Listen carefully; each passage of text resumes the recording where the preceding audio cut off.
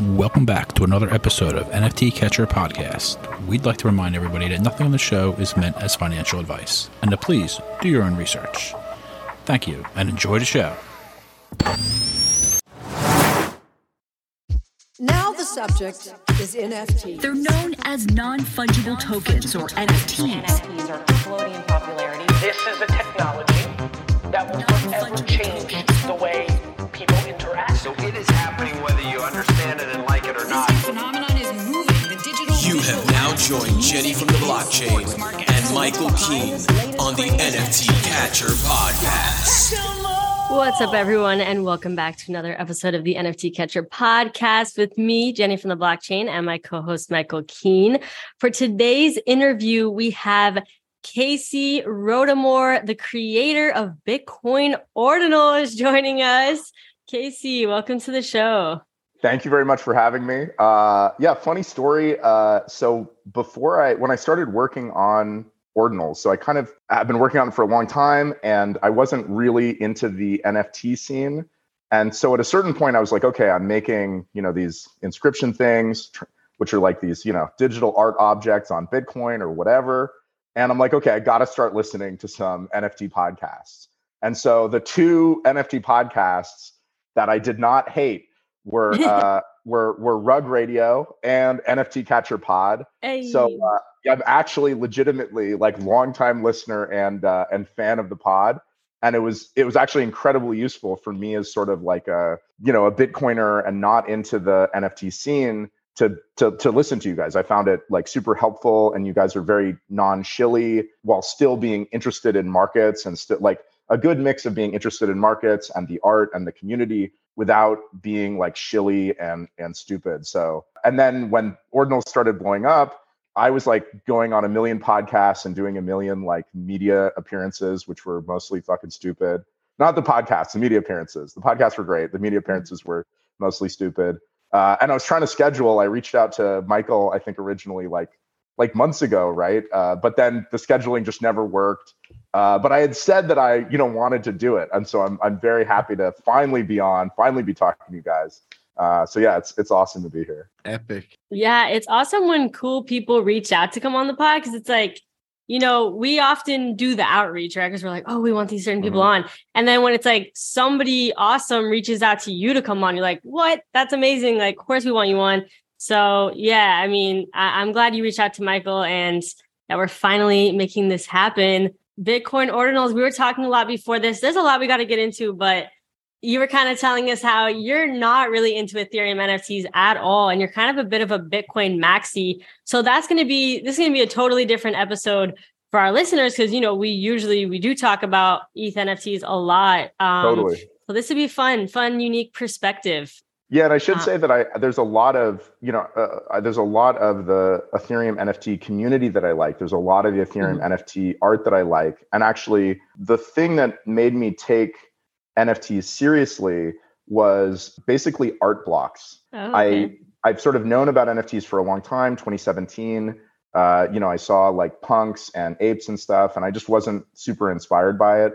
And I had sort of considered making NFTs, and I'm not an ideological Bitcoin maximalist. I just they're just technical and decentralization problems that I perceive with Ethereum. So I never really got into it. But then I think it was end of 2021 or mid 2021 that I saw art blocks, and I just thought it was amazing art. I saw amazing generative art, and I've made actually a reasonable amount of generative art. If you go to my website, rodarmor.com, there's a bunch of random AI generated art, some sort of programmer art. And I've done at this point 3 sort of audio reactive visuals engines, which are sort of generative visuals engines that they're use various techniques to, audio comes in and weird audio reactive visualizer type stuff comes out. And so when I saw art blocks, I was like, oh, this is cool. There's a market and an interest for the kind of art that I've made for a long time, mostly for free, sort of thanklessly, just kind of being hey, if I get a projector, can I do something at your club or whatever. And that made me, I thought about issuing NFTs, my own NFTs, and selling them on Ethereum. But because of, and I don't think it's really useful for me to get super negative about Ethereum, but because of the technical problems that I perceive with Ethereum and the social problems I perceive with Ethereum development process, I felt like I could make NFTs on Ethereum, but I couldn't encourage anybody to really buy them. I wouldn't feel good about that. It's all this complicated shit, which we can get into. And so then I was like, okay, well, I want to figure out a way that I can do this on Bitcoin sort of natively in a way that I would feel like comfortable both making my own art and encouraging people to buy it. And so that's when I started noodling on it. I think I started noodling on it in late 2021. I actually found an email to a friend of mine where I sort of outlined the basics of what became Ordinals. And it was late 2021. It was like December of 2021. And then so I worked on that and started the implementation. And there's kind of two layers to it. There's Ordinals, which make the individual, which Satoshis on Bitcoin give them a unique identity and allow them to be tracked. And then there's inscriptions on top of that, which is associating a file or a piece of digital content with one of those trackable sats. And so I created Ordinals, like this sort of trackable sat system, as a vehicle for inscriptions. Like, stop me when this gets too boring, but Bitcoin doesn't have. It's interesting. It's like it's in depth. I love hearing it though. Keep going. Yeah. So Bitcoin doesn't have an account model. Like on Ethereum, you have your account, which is, a 0x and then a hex string. And that's like your permanent identity on Ethereum. When you own an NFT, it's assigned to your account. And then when you transfer it to somebody else's account. But Bitcoin fundamentally doesn't have an account model. It has a different model, which is called the UTXO set model. It's probably hard to explain in a nutshell, but basically you can think of it as your Bitcoin wallet. It has a bunch of coins in it of different values, and those are the Bitcoin you own. And every time you want to receive new Bitcoin, you generate a new address. Address reuse is actually discouraged on Bitcoin for privacy reasons. And so because of the details of Bitcoin, there wasn't like something that could own a inscription. And like, because these UTXOs, these like coins in your wallet, they're destroyed when a transaction spends them and created when you send coins to a new person. So it didn't make sense to like assign an NFT to a one of these like coins in your wallet.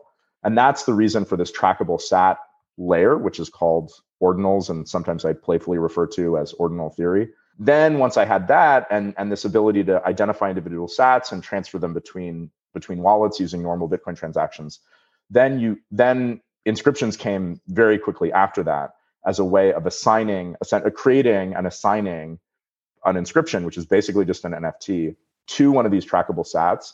And then once one of these sats is inscribed, you can use ordinal theory to transfer them using normal Bitcoin transactions. And so, I sort of came up, I wanted to start doing it like mid 2021, maybe, noodled on it for a few months, came up with the final version around the final version of Ordinals, trackable sats, end of 2021, and then implemented it throughout 2022, mostly by myself, but then also with a couple of paid programming apprentices that I hired. Shout out Liam and Raphael, both very, very talented young programmers. And then inscriptions, I think a lot of people were kind of confused.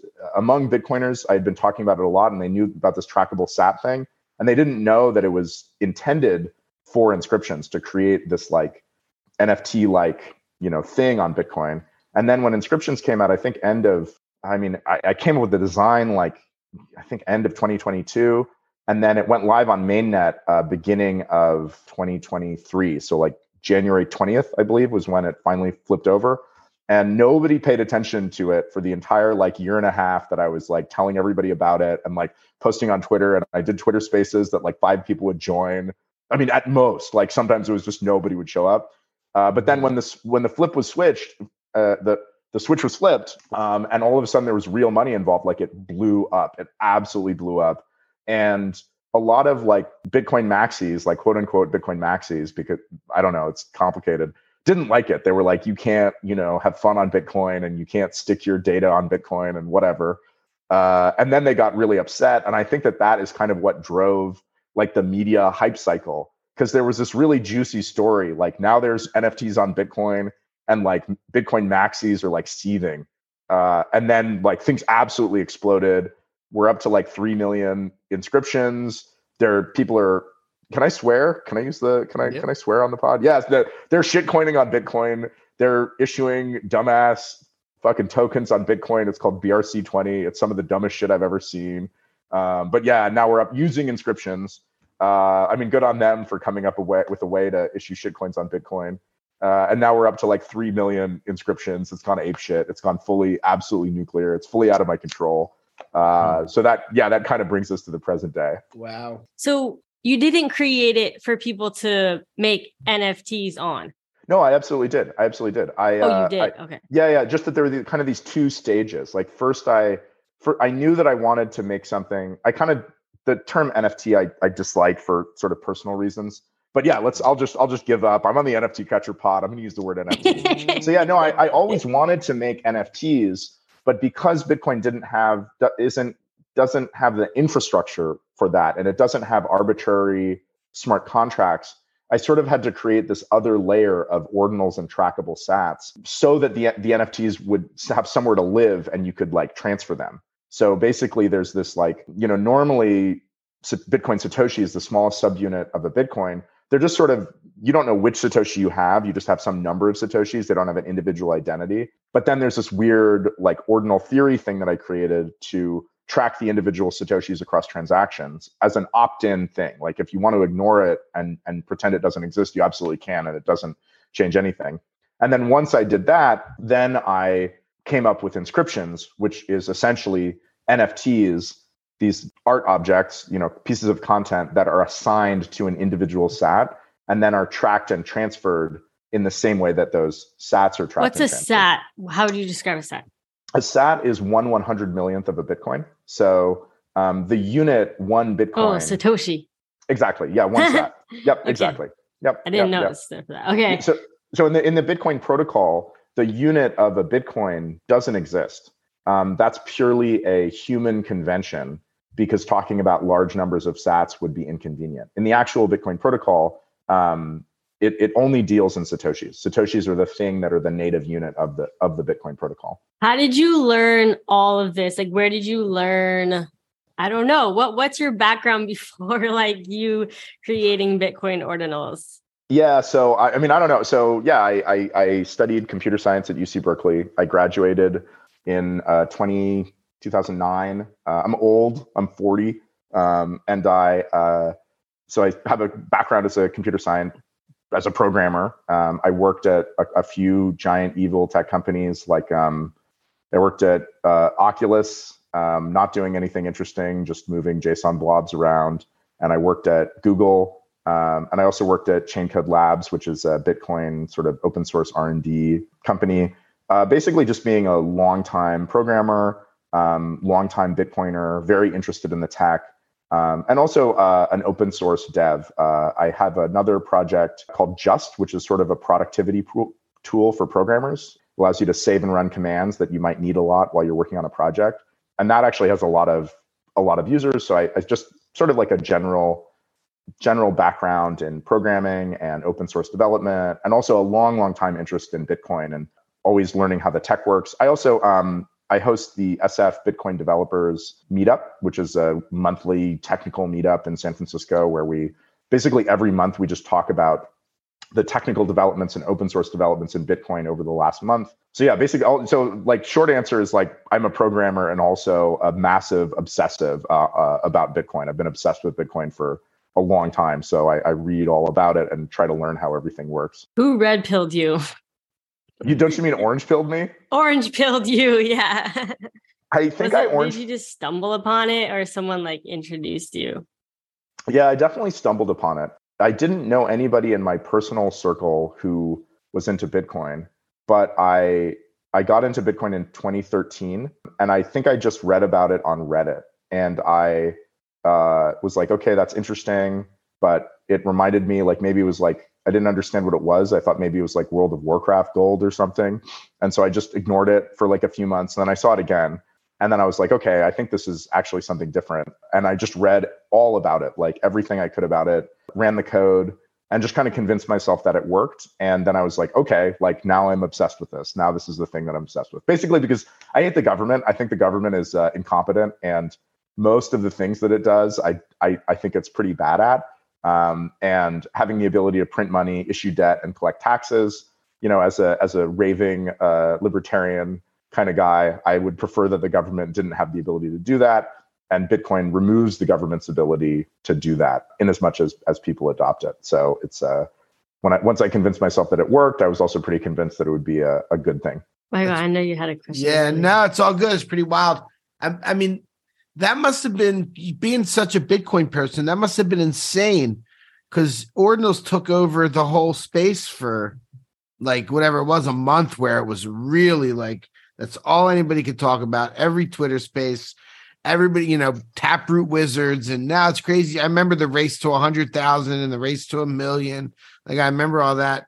That must feel insane to you. Absolute madness. And like the amount of stuff that people have built is also insane. People ask me like, hey, have you heard of like Ordinals Hub or like Ord.io or like XYZ? And I'm like, no, I have no idea. Like I know basically 1% of 1% of the things that are going on in the space. So it's completely insane. It's completely insane how it's blown up. And I think it's really blown up because of, the fact that it's very simple. It's actually a very, very simple protocol. I basically designed it to be as simple as possible. And it's also not something that relies on, a lot of projects in the space, especially a lot of like, very complicated chains and bridges and dexes and stuff like that. They're extremely complicated. They're like Rube Goldberg machines. And even the people who, they rely on a bunch of assumptions. And a lot of the time they're unfinished. They're like, okay, this is going to work if we do some future work. I don't know, what are some projects to pick on? Like a lot of Ethereum L2s that talk about being like some sort of like decentralized like L2. If you look at the code, there are these admin keys, which means that they basically amount to like a multi-sig wallet that's controlled by a company. But Ordinals is, it's very simple, and it doesn't rely on any assumptions, and it doesn't have its own token. I didn't print any tokens. I don't have more ordinals or inscriptions than anybody else. And in fact, I've only made 2 inscriptions, while everybody else has been going ham, like degenning like crazy people. Did you make number one and 2? Do you have like the real early ones? I have number 0. Thank God I did. Nice. But yeah, like so I think it was that simplicity that attracted people to it. And then also Bitcoiners, like there's a, I think, justified dislike of tokens, of people printing their own tokens to do X, Y, or Z, or claiming that it's necessary for some, platform or whatever. And so I think the fact that Ordinals does not have a token and does not like, I'm not privileged in any way in the protocol. I don't hold some like backdoor key. I didn't issue a bunch of tokens that now I have a huge percentage of the supply. And I think that people responded well to that. And that's part of why it got so popular. And also a lot of Bitcoiners some Bitcoiners think that it's sort of frivolous, or that there might be technical problems with storing data in the Bitcoin blockchain, but they don't have like a moral or ethical problem with it, like they might have with a lot of projects that print their own token. And that's actually one very important part of Ordinals that was a very important part of me. I have issues with the way that NFT content on Ethereum is stored. A lot of the time it's stored on IPFS. IPFS sort of bills itself as the permanent web, but it's not. It's basically like BitTorrent.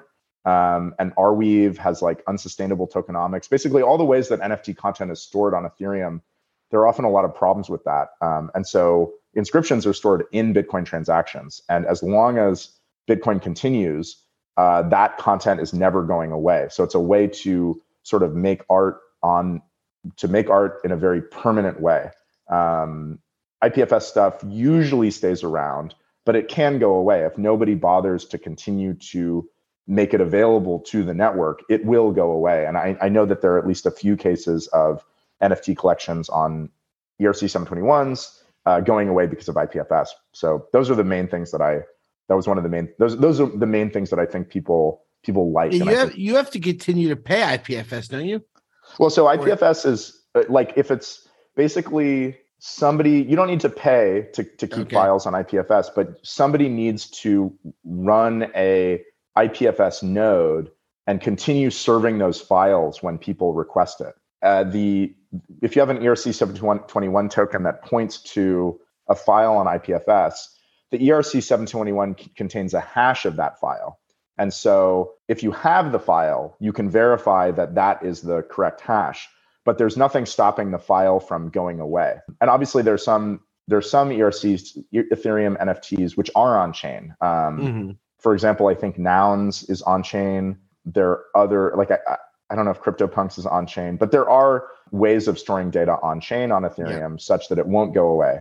Although that is winds up being pretty expensive. Strangely enough, it's actually cheaper to stick data in a Bitcoin transaction than it is to stick data in a Ethereum transaction. I was actually very surprised when I learned that. I assumed that, it would be like orders of magnitude more expensive on Bitcoin, but it's actually pretty cheap. And there were NFTs on Bitcoin, if I'm not mistaken, and in some respect, right? Yeah, Rare Pepes. What are your thoughts on an emblem vault and everything? Well, it depends on your definition of on Bitcoin.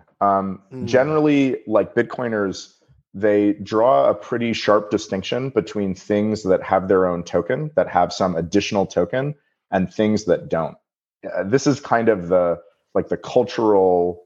big cultural gulf between people who consider themselves Bitcoiners or Bitcoin maxis or whatever, and the rest of the space. So I mention that because Rare Pepes are on Counterparty, and Counterparty has its own token. It has its own token. So, and also it is in some sense on Bitcoin, but Counterparty integrates very badly with Bitcoin. You can't hold a Counterparty asset in a normal Bitcoin wallet, and you can't use the normal sort of Bitcoin functionality with Counterparty assets. For example, Bitcoin actually has a form of smart contracts, limited smart contracts called Bitcoin Script. And Bitcoin Script is a way of locking Bitcoin Script is a way of giving the conditions under which your coins may be spent. So you can do multi-sig, you can do single signature, you can do time locks, you can lock coins until a certain block height. None of that works with Counterparty because Counterparty sort of, the data is on Bitcoin, but it doesn't integrate in any way with Bitcoin. That's much improved with Ordinals.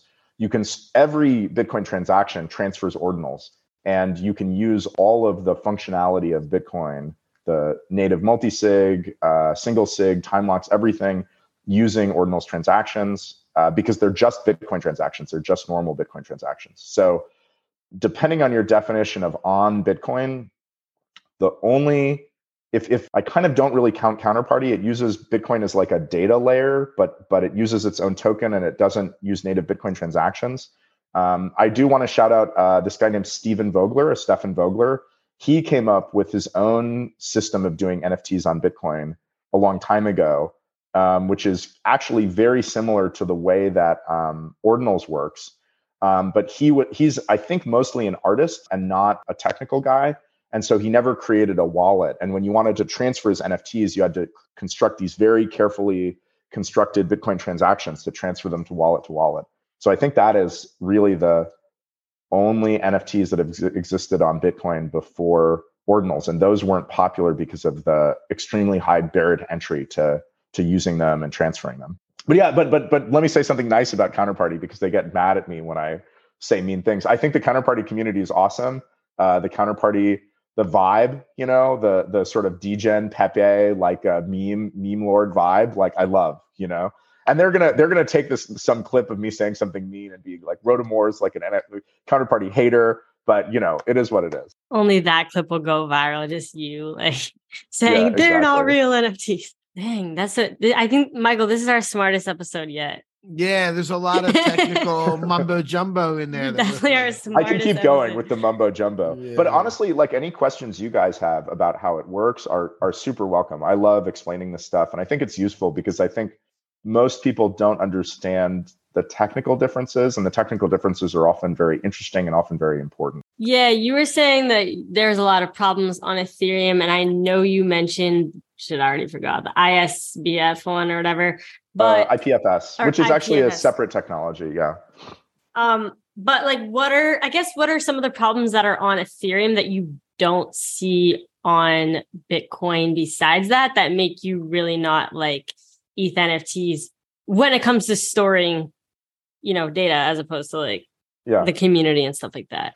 Yeah. So, there's a lot of stuff. The way that Ethereum smart contracts and NFTs by default can often be changed by the people who create them. Like if a smart contract often will have an upgrade key or an admin key, and that means that although you can own the NFT in the contract, the people who issue the contract have the ultimate ability to unilaterally, change the content or change the ownership or issue more. And you can issue an NFT in such a way that it is immutable and it is guaranteed not to change. But that requires somebody to actually look at the code and read the code like line by line, which can often be very subtle, and make sure that there isn't like a hidden upgrade key or a hidden admin key, or that the content really can't be changed. And that's very expensive. As far as I know, nobody does that. People just create NFTs with random Solidity code, which is the programming language that most people use to program Ethereum contracts. And nobody really checks. So ordinals are 100% immutable and 100% uncensorable, exactly the same as Bitcoin. Nobody can take one away from you or modify it. And there's no way for the data to go away. So those are the things that, like, if you have an Ethereum NFT, you have to read the code to make sure that your ownership of that NFT won't be compromised and that the content won't be changed. And that's simply not necessary on ordinals, just due to the way that it works. Like there's no way to make a mutable inscription. Once you make an inscription, it's immutable and unchanging until the end of time. Also, for example, I think royalties have been a huge problem. I like the idea of royalties. I like the idea of artists getting paid for their work. I think that's a noble desire, but the implementation just doesn't work. There's no good way to implement royalties. And so there's been this race to the bottom. I'm sure you guys have been aware, as different marketplaces have basically just acknowledged the reality that they can't enforce royalties, and that other exchanges have, different marketplaces have come on to compete, with OpenSea that don't charge royalties. And so OpenSea has done weird things like say, like, okay, well, you can only get royalties if your Ethereum NFT specifically doesn't allow being traded on these exchanges with no royalties. And I think it's like a really sad case of, like, the idea is good and the desire is noble, but there's simply no good way to enforce royalties for a variety of technical reasons. Like the base reason is that, let's say you and me, Michael, like you have an ape, like I want to buy it, and I buy it. How much you offering? One He's selling it. He's selling it. It's possible. Yeah, 100. Are we talking or are we talking? We're talking. Like, we're what's talking. going on? So let's say I want to buy it from you for 100 ETH, and sold. Yeah. So, but so we do the transaction, and I send you 100 ETH, but there's no reason that we actually have to report the true sale price on chain. So the on-chain sale price can just be 1 ETH, and I send you 99 ETH in an unrelated transaction. And there's also ways that we can do it, with escrow or a wrapper contract. There's always a way to get around reporting the true sale price. So it just isn't possible to enforce royalties.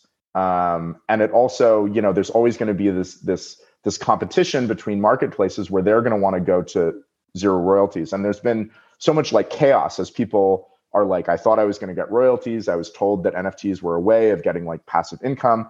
And it's not about whether royalties are good or bad. It's just there's no good implementation. It's not possible to implement royalties in a good way. So that's one thing that is nice about inscriptions is, like, listen, I'm sorry, there are no royalties. There will never be royalties on chain because there is no way to enforce royalties. And I've never, always been very clear that it's not possible to do. And so there's kind of no confusion there. Nobody thinks that there's royalties. There's very little confusion. And that kind of goes back to the simplicity. Inscriptions and ordinals, they lack a lot of the, you can do a lot more with an Ethereum smart contract. You can do different kinds of auctions. You can do like video game like functionality. You can do, interesting interactions between NFTs, like game like mechanics. But that all that cool functionality comes with a huge amount of complexity and a huge amount of like risk that like there's going to be a bug or something's going to go wrong, or that, you know, it has an admin key or backdoor key.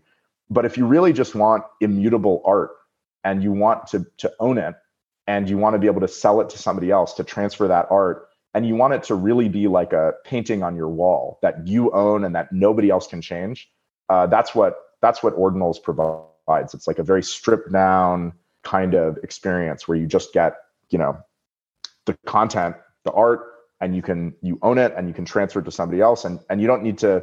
There aren't any bells and whistles, which if you want those bells and whistles, like that's bad. But it also means that if you don't want those bells and whistles and you don't want to think about those bells and whistles and you want to focus on the art and you don't want to worry about the technical side of it or something going wrong with code or whatever, with a smart contract code, then that's a benefit. What's some of the coolest stuff that you've seen people put on Ordinals that you think that have gone on there? Yeah, I mean, there's a lot of cool stuff. So and there's like, it's possible to do images, it's possible to do audio, it's possible to do video, and it's possible to do HTML. So you can do HTML and SVGs, which allow for animated content. Basically, any kind of content you would see on the web can go in an inscription. And so somebody inscribed a Doom clone. People have done games. I think there's been 3 games that I've seen so far that you can go and play. Somebody wrote in Python, the Python programming language, an implementation of some of the inscriptions protocol and then put it into an inscription. So you can use an inscription and download the code in an inscription to get other inscriptions. It's like self-hosted. It's like, the code is on chain. Somebody did a Doom clone, like a 3D Doom clone, where you can like a first person shooter where you can run around and shoot people in an inscription. Lots of generative art. And then a lot of people have been taking pictures of their pets and like putting it on chain with pictures of their like dog or cat or, and I just consider that like very cute. They just want to immortalize their pets, you know? Somebody recorded their farts. I think there's 2 farts. That was chain. Jenny. That was Jenny. Yeah, Jenny. Yeah. I'm scared. Wait, I remember what was that one NFT project of like the girl that like jarred her farts and like sold them as NFTs or something? Or I don't even know. That wasn't NFTs. She did that. No, she made NFTs of them or something. I swear. Really? Yeah. Okay, she might have. And I think you could redeem it for the real thing. I don't know. Wow. Anyway. Honestly, that's pretty You could clever. burn it for. You could burn it. Oh my gosh. These e-girls, they're getting sophisticated, you know? Getting very creative. I kind of wish we would have invited Corporate Trash to this podcast. She's like obsessed with Bitcoin Ordinals. She always writes about it in her blog that she has. But was she the guest that I remember like maybe a month and a half ago, you had a guest on, a woman who talked a lot about the technical side of it. I don't remember who Brooke that was. Lacey. Brooke Lacey. Yeah, that was awesome. She's amazing. Awesome. Brooke is awesome. Wow, when I was not even here. You weren't here. Yeah. But now Corporate Trash we had like a year ago, I think. Yeah, we did. Yeah, you were holding it down for. And for also the generative art. There's been some cool generative art on chain, and I've just been really happy to. Like, that's just cool. I just like seeing people do creative things.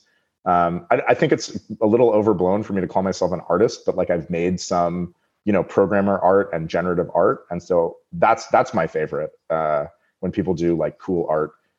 And it is also cool to see people doing, random Pepes and like tons of weird like collections and, just cool stuff. It's all very chaotic. Unfortunately, right now with the BRC20 tokens, being such a high percentage of inscriptions. Like when you go to ordinals.com, you just see these like shitty like text like strings just dominating the front page. So yeah, that's annoying. But yeah, the art and just the weird stuff is fun and cool. How about what Yuga did? What do you think of that? I mean, I think Yuga Labs, I think they're a bunch of morons. I think they're technically incompetent. I don't remember the details of what they did, but they did something that was fully that wasn't essentially people just sent them money and then they sent back the NFT. Like there wasn't a lot of like user protection. I also think they were doing pre-sales. It really irritates me when people do pre-sales, like make something and then sell it, don't be like, I need your money to make like a bunch of stupid monkey pictures, and then maybe you'll get something. Like, I think that's just a very bad precedent to accept and encourage, right? Like, listen, if you're going to make something cool, make it and then show it to me and maybe I'll buy it. Don't like promise a bunch. And then like, I remember, I don't remember when it was, but wasn't there a really disappointing like art reveal recently? Like in the last like couple months? From Yuga? No, different. Not from Yuga. No, it's like Azerbal. You talking about Azerbal? Yeah, I think that was it. Yeah. And I think that's exactly what happens when you do pre-sales, right? You pay people a lot of money, and then they pay a bunch of like, Chinese 15-year-olds to make shit in MS Paint, and then you see it and it's fucking ass, and everybody's furious. But it's like you paid them for this like sight on scene. Like, what do you expect? Wait, yeah, we need more Yuga slander because Michael's like debating selling his ape, and it's like he kind of really wants to because he's like, oh, 100K, like that would be clutch. Yeah, but it's also kind of like he's had it for so long that it's let's slander Yuga, really drive the price down, make it an easy decision to sell your ape. No, he needs to sell it. Don't drive it down now. Wait till he sells it, then we can drive the price down. No, you guys can sell it and then release this episode. So another thing that I hate about Yuga, and we're under contract for 100 ETH right now. Is where I'm at. Yeah, Casey, we got it on the pod. We're under contract. We're talking. Yeah, we have a verbal agreement as far as I'm concerned. One thing that I don't like about Yuga is that they're really eager to use lawyers and threats of copyright stuff to enforce their IP rights. I think that copyright is stupid. I think that it's harmful. I think that like if you want to copy data, you should be able to do whatever you want with it. And the idea that you're going to hire a lawyer to like threaten somebody with like, the government with guns to like take their shit is just stupid. And like the idea that Yuga would both claim to like ever be like decentralized at all and be interested in that and be interested in like open culture. But then anytime somebody does something with like an ape that Yuga doesn't like they just are going to sue them. Like, I think it's stupid. Michael, are you sold? Sucks. I hear that. That's a crappy company, dude. Have they been? Yeah. Screw you. We've never had him on actually. No, now they're going to be scared to come on. Listen. Nah, they don't listen to this. Yes, they do. Yes, they do. Michael's like, yes, they do. Like, I'm really hoping they do. They're in Michael's DMs, like crying. Yeah. Like, oh, yeah. Like, why'd on. you say that about us on the podcast? They really care. They have $400 million. They're worried about what I'm saying. Yeah. I mean, yeah, the amount of money in this space is also insane. Like, and the amount of money that's been poured into investing in ordinals. Like, there's a bunch of really stupid like shitcoin companies. I don't even want to mention them by name, like to dignify them with like, but like they're basically just like, they're companies that claim to be Bitcoin, but then actually it's just some like shitcoin, and they have so much money that they kind of don't know what to do with. So a lot of them are pumping money into ordinals and making exchanges and making marketplaces, even though I think the actual like volume of sales on ordinals is not that high. I mean, it's still relatively small. But they're investing a ton, so it's totally insane. Wow. So let's say, okay, someone's hearing about ordinals for the first time. I mean, personally, I've never really looked into ordinals. I'm like, wow, I'm really mind blown here by everything. I guess, where do you go to buy Bitcoin ordinals or like create Bitcoin ordinals? Is it ordinals.com? Yeah, so you can go to ordinals.com, and also you can go to github.com/Casey/ORD. And that is the sort of reference implementation of ordinals. It is not very user-friendly. It is a command line wallet and explorer. In fact, when you go to ordinals, so it's called Ord, that's the implementation. That's like the program that scans, that it connects to a Bitcoin node, and it looks through all the Bitcoin transactions to see all the inscriptions and where they are and who owns them.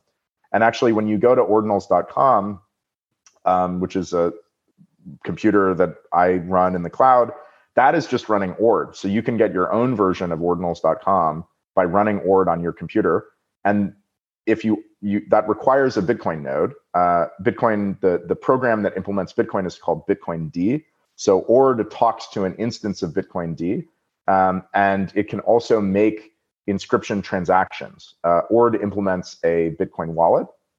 And so You can make inscriptions from the command line, and you can also view all the inscriptions that are out there and transfer inscriptions. It's actually very simple as far as command line applications go. I would encourage people to try it out. It does need a relatively fast computer with a lot of storage space. I think it needs about 500 gigs of space, because maybe like 750 free gigs of space, because it needs the full Bitcoin blockchain, and it also needs a little space for itself for the index. But yeah, it's very simple software. And then there's also a huge number of wallets and marketplaces that I can't recommend at all. It's like the Wild West out there. I don't really know what's good or bad. I've heard that OpenOrdex is good, but I think that might also be a command line sort of implementation. Yeah, and I just want to emphasize like the simplicity. Like, I sat down and I wrote a computer program, and that computer program just connects to your Bitcoin node if you run it, and looks through all the transactions and says where the inscriptions are and what they're doing. And it's not more complicated than that. It's not some weird like DEX or some bridge or some Rube Goldberg machine like off in the darkness run by some mysterious shadowy programmers. It's not a DAO. There's no smart contracts. It's just this computer program that you run on your computer, like Bitcoin, and anybody can run it. And it's exactly, if you run it, you get exactly what's on ordinals.com. Ordinals.com, very user friendly. Well, yeah, I don't know. I mean, like, I would say, I don't want to claim that it's user friendly. Like, no, I'm like, just joking. You were like, it's all right there, super simple. And I went over there, and it's like all this, like, I don't It's even, all it's like a whole nother language. Yeah, like, absolutely. Oh, yeah. And then I went to the GitHub. Your GitHub. I'm like, one. damn, I'm like, too dumb what? for this. I don't know. No. It's not. Nobody's too dumb for this. It's too complicated. You know, like I mean, I'm just a single developer with help from, a few other developers. And so, I didn't raise any money. I don't have like a team. So there's no like nice fancy GUI or nice fancy GUI wallet. It's all sort of a community effort. And development is incredibly slow because I'm pretty burnt out at the moment. So that's why there's no like GUI or whatever. But that's also the thing that's good about it. Like, there's no weird company behind it. And there's no way that I could rug. If I released a change to Ord that you didn't like, the code is online. The previous version of the code is online. You can just run the old version and you'll see the old inscriptions. There's no no rug is possible. Unfortunately, it means also that I can't make, one thing that's kind of stressful for me right now is that I would like to make a lot of changes to Ordinals, a lot of improvements, and it's really simple stuff. But now I need to make those improvements very, very carefully. And I need to like tell everybody what I want to do. And everybody, like the community, basically has to agree that it's a good idea, because I can't unilaterally make changes. I have to essentially, just like Bitcoin, I have to propose changes, and some critical mass of the community has to adopt those That's changes. like truly decentralized. Okay, now I see how it's like Bitcoin Ordinals, it feels like it's truly decentralized NFTs. Yeah. Versus I can see how all these, there's so many like centralized aspects to like ETH NFTs. And it's like, I was going to ask your thoughts on Flow, which is very centralized. Flow is like the sort of kind of commercial blockchain. Do they claim to be decentralized? No, they don't. They don't claim to be decentralized. That's the thing is I actually think that's kind of fine. I mean, there are lots of things that are not decentralized. Like when you go to a cafe and you get a cup of coffee, like there's nothing decentralized about that cafe. But if you pay a good price and you get you pay a fair price and you get a good product, there's no problem with that if it's not claiming to be decentralized. So if Flow is like, we have our fucking centralized blockchain, it runs on I don't even know if it's a blockchain. We have our centralized platform, it runs on Amazon. We give you these digital assets on our centralized platform. And like the upside is that it's super user friendly and you can just log into the website to do whatever you want with it. And like when you want to buy them, you just swipe your credit card and it has all the problems of paying with things with credit cards. Like, that's fine. My problem is really when people make things that aren't decentralized and they claim that they're decentralized with a bunch of sort of smoke and mirrors, right? Like, I'm not mad at like, I don't know, McDonald's for like selling hamburgers in a in a centralized way. McDonald's is fully centralized. Like it's a corporate structure and top down decisions. And you go to McDonald's and you don't have any say in what's on the menu, even if you'd really like them to bring the McRib back or whatever. That's fine. McDonald's doesn't claim to be centralized. They just say like, yeah, we're a company. We sell you hamburgers. Like buy a hamburger or GTFO. The problem is when you have these weird things that like claim to be decentralized. Like what are the most popular Ethereum L2s right now? You got Polygon, Immutable X. Oh, damn. Those are, I don't even know. What about the optimistic rollups? Is an optimism? What's that one? Is that what it's called? It's I don't it know might be what that is. optimism. I know what you're talking about. They did an airdrop not too long ago. Yeah. Anyways, like the optimistic rollups, like they claim to be decentralized, but if you get down to it, they have sort of like upgrade keys, and whoever has those upgrade keys can unilaterally fully change any detail of the contract. And so they're actually just multi-sigs that are controlled by the people in the project. And so same with like, for example, MakerDAO.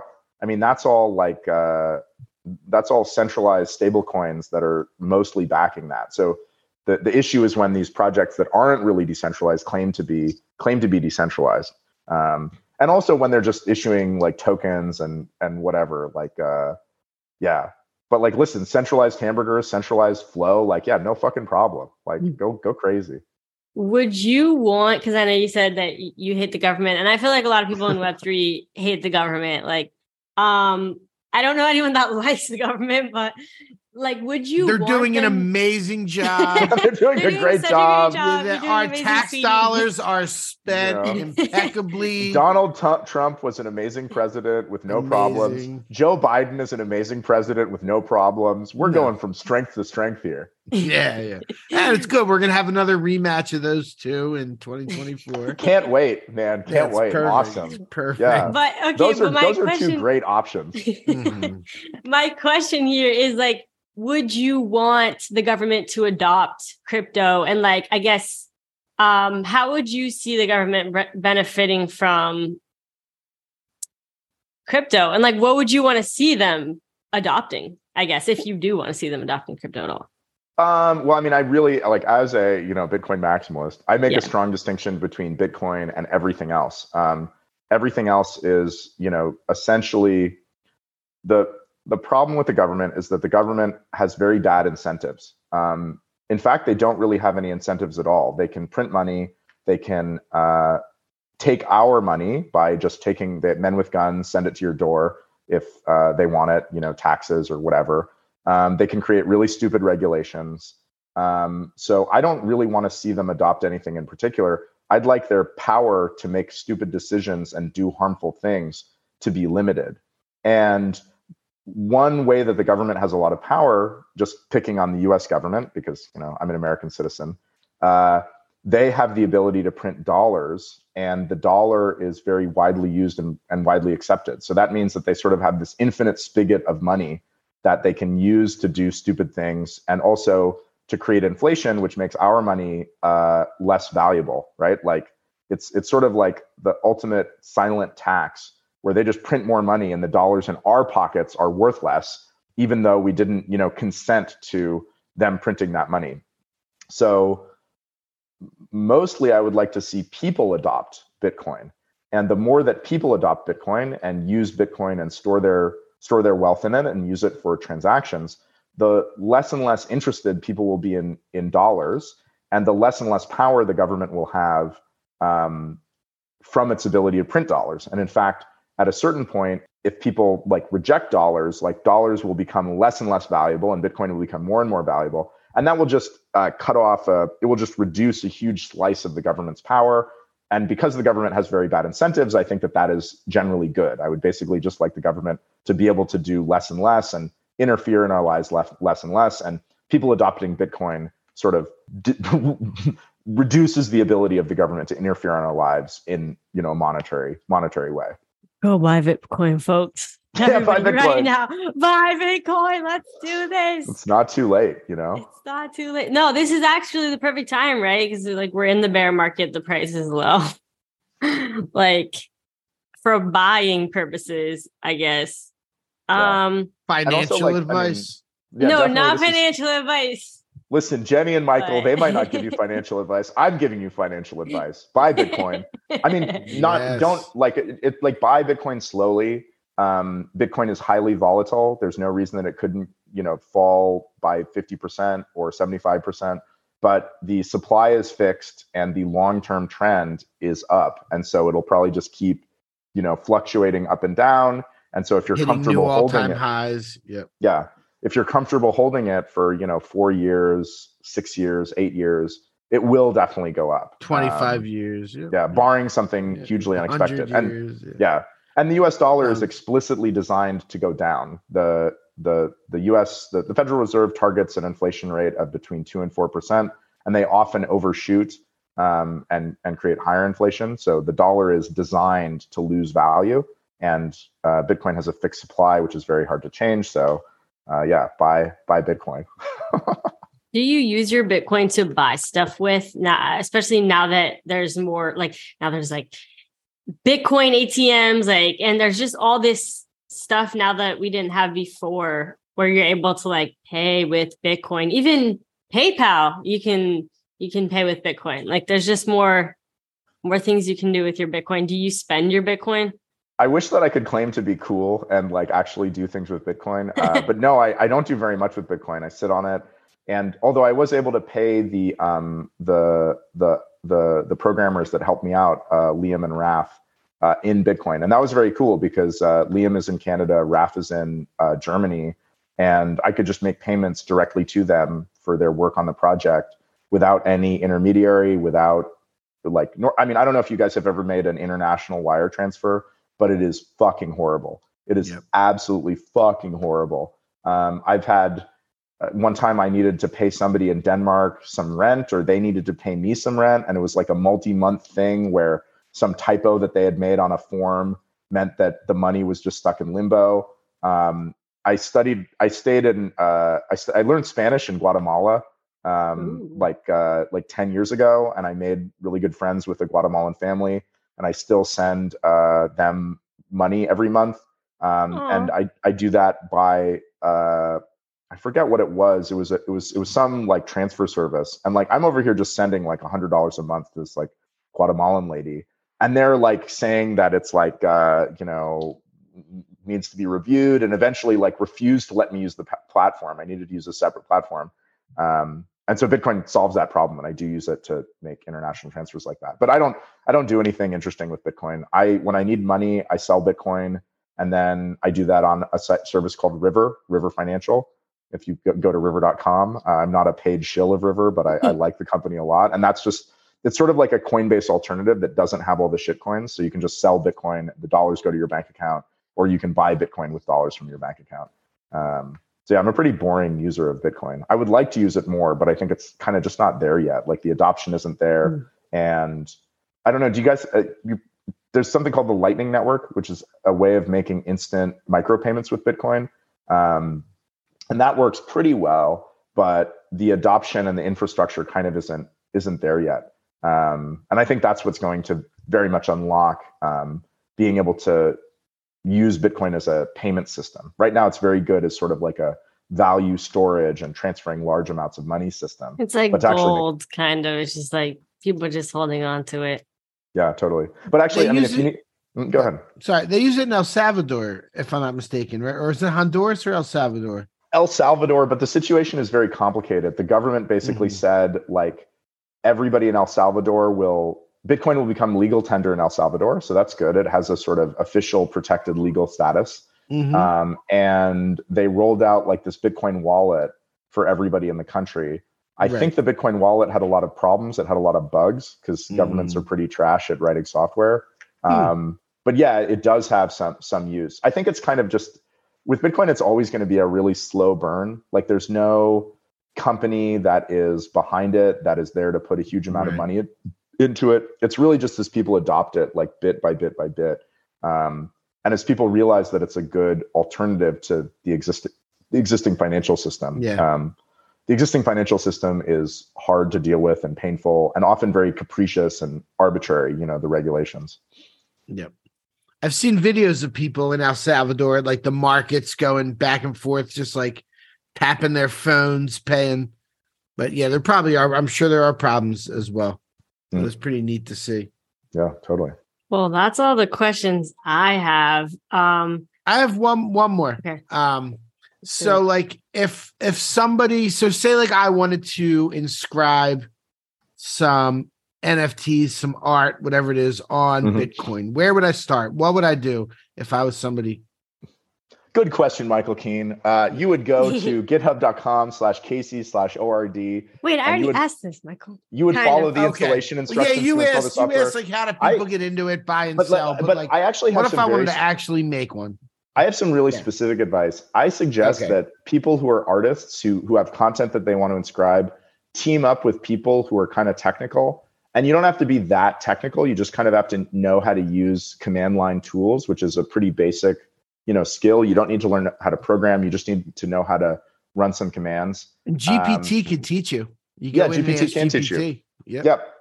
And form like a little team to make some inscriptions. It's not that hard. And actually, if you want to go, the latest episode of my podcast, the Hell Money podcast. What is it called? Hail Money?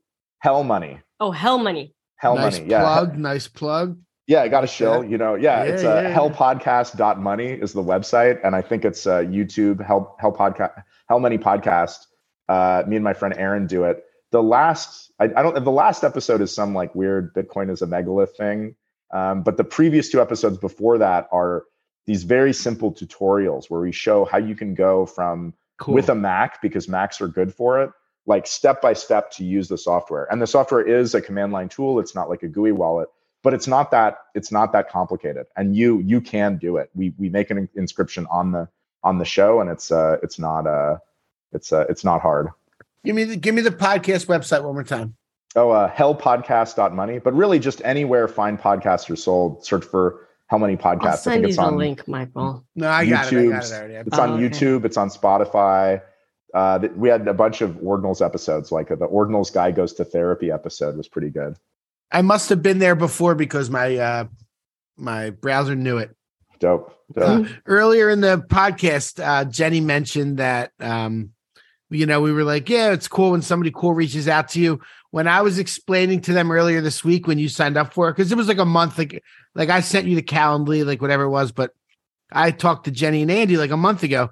And then a couple days ago, I was like, yeah, Casey, he said he's a fan of the podcast. Like, and then as soon as I wrote that and sent to them, I was like, wait, am I being catfished? Like, is it something no. Fake? Yeah. We were like, wait. I was like, actually, let me. We were like, like double checking. I listened. Like when I got interested in NFTs, I started listening to I listened to like at least one episode of a bunch of different NFT podcasts. That's and amazing. I won't name names, but I was not a fan of most NFT podcasts. They were just like so shilly and like, but yeah, I always thought you guys were like super genuine about it, just as being like fans of the space and like fans of the tech and fans of the art. So yeah, it was a good way to learn about. I could tell by the way you described it. I could tell by the way you just that you definitely listened. So that's what's up. We appreciate that. Totally. Yeah. So yeah, thanks so much for having me on. It's great. And you guys want to make some inscriptions? Definitely, you should make some official, NFT Catcher Pod inscriptions. That's what I was thinking. Something fun for the listeners, dude. And it's not super hard if you found somebody who is like a computer person who likes, maybe is a little bit of a programmer or like just runs Linux. Although Macs are the best way to do it. It's not super hard. You can definitely get it done. Oh yeah, and if you want to go to if you want to go hang out with some inscription degens, you can go to the Ordinals Discord. Somehow I'm the moderator of owner of the 17,000 person Discord. I have no freaking idea how that happened. You fired it up and it just filled up and it just exploded. It's out of control. So yeah, it's discord.gg/ordinals. Go check it out. Yeah. And then you can ask questions and degen out and whatever. Yeah. I think I'm going to make the attempt to inscribe something. Dope. Yeah. It's also a good excuse to play with Bitcoin. It's like, a lot of the time Bitcoin maxis are yelling at people to use Bitcoin and saying like, oh, you should use Bitcoin. But there aren't a lot of like applications that are fun to use on Bitcoin, and Ordinals and inscriptions actually provide like a reason to get into it, a reason to use it. and a way to have fun with it, even like beyond any sort of financial sense, you know? So I think that's pretty valuable. I don't know. Amazing. Love that. Cool. Well, yeah, I mean, we'll probably link, I think we should link, I just put it in our chat. I think we should link the tutorials on how to, the part 1 and part 2, how to make an ordinal inscription. I definitely want to watch that because I am very intrigued. Yeah, I'm going to check that out too, for sure.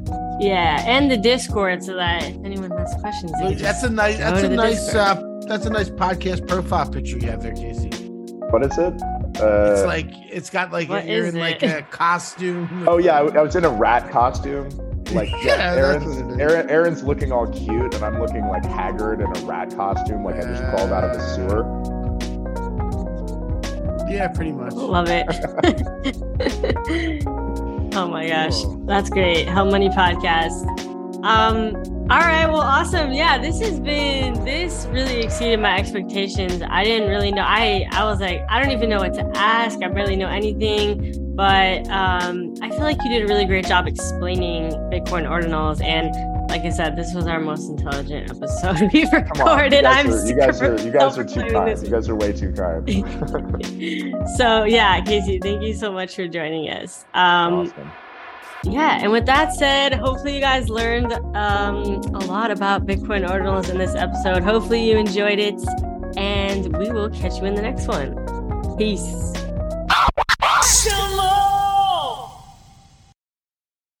Thank you for tuning in to the NFT Catcher Podcast. We hope you enjoyed today's episode and learned something new about the exciting world of NFTs. If you enjoyed today's episode, please take a moment to subscribe to our podcast on Apple, Spotify, or wherever you listen to your podcasts. And if you really love what you're hearing, please leave us a rating and review on your favorite platform. If you want to stay up to date with the latest news and insights from the NFT space, be sure to follow us on all the socials at NFT Catcher Pod. You can follow Jennifer at Jennifer_pseudo and Michael at NFTicket. I'm your producer, Andy, and I'm at AJC254. Our theme song's by It's Just Los. We always appreciate your feedback and support, which helps us reach more people and bring you informative and engaging content about NFTs. We look forward to bringing you more great NFT content in future episodes. Thanks for listening. Peace.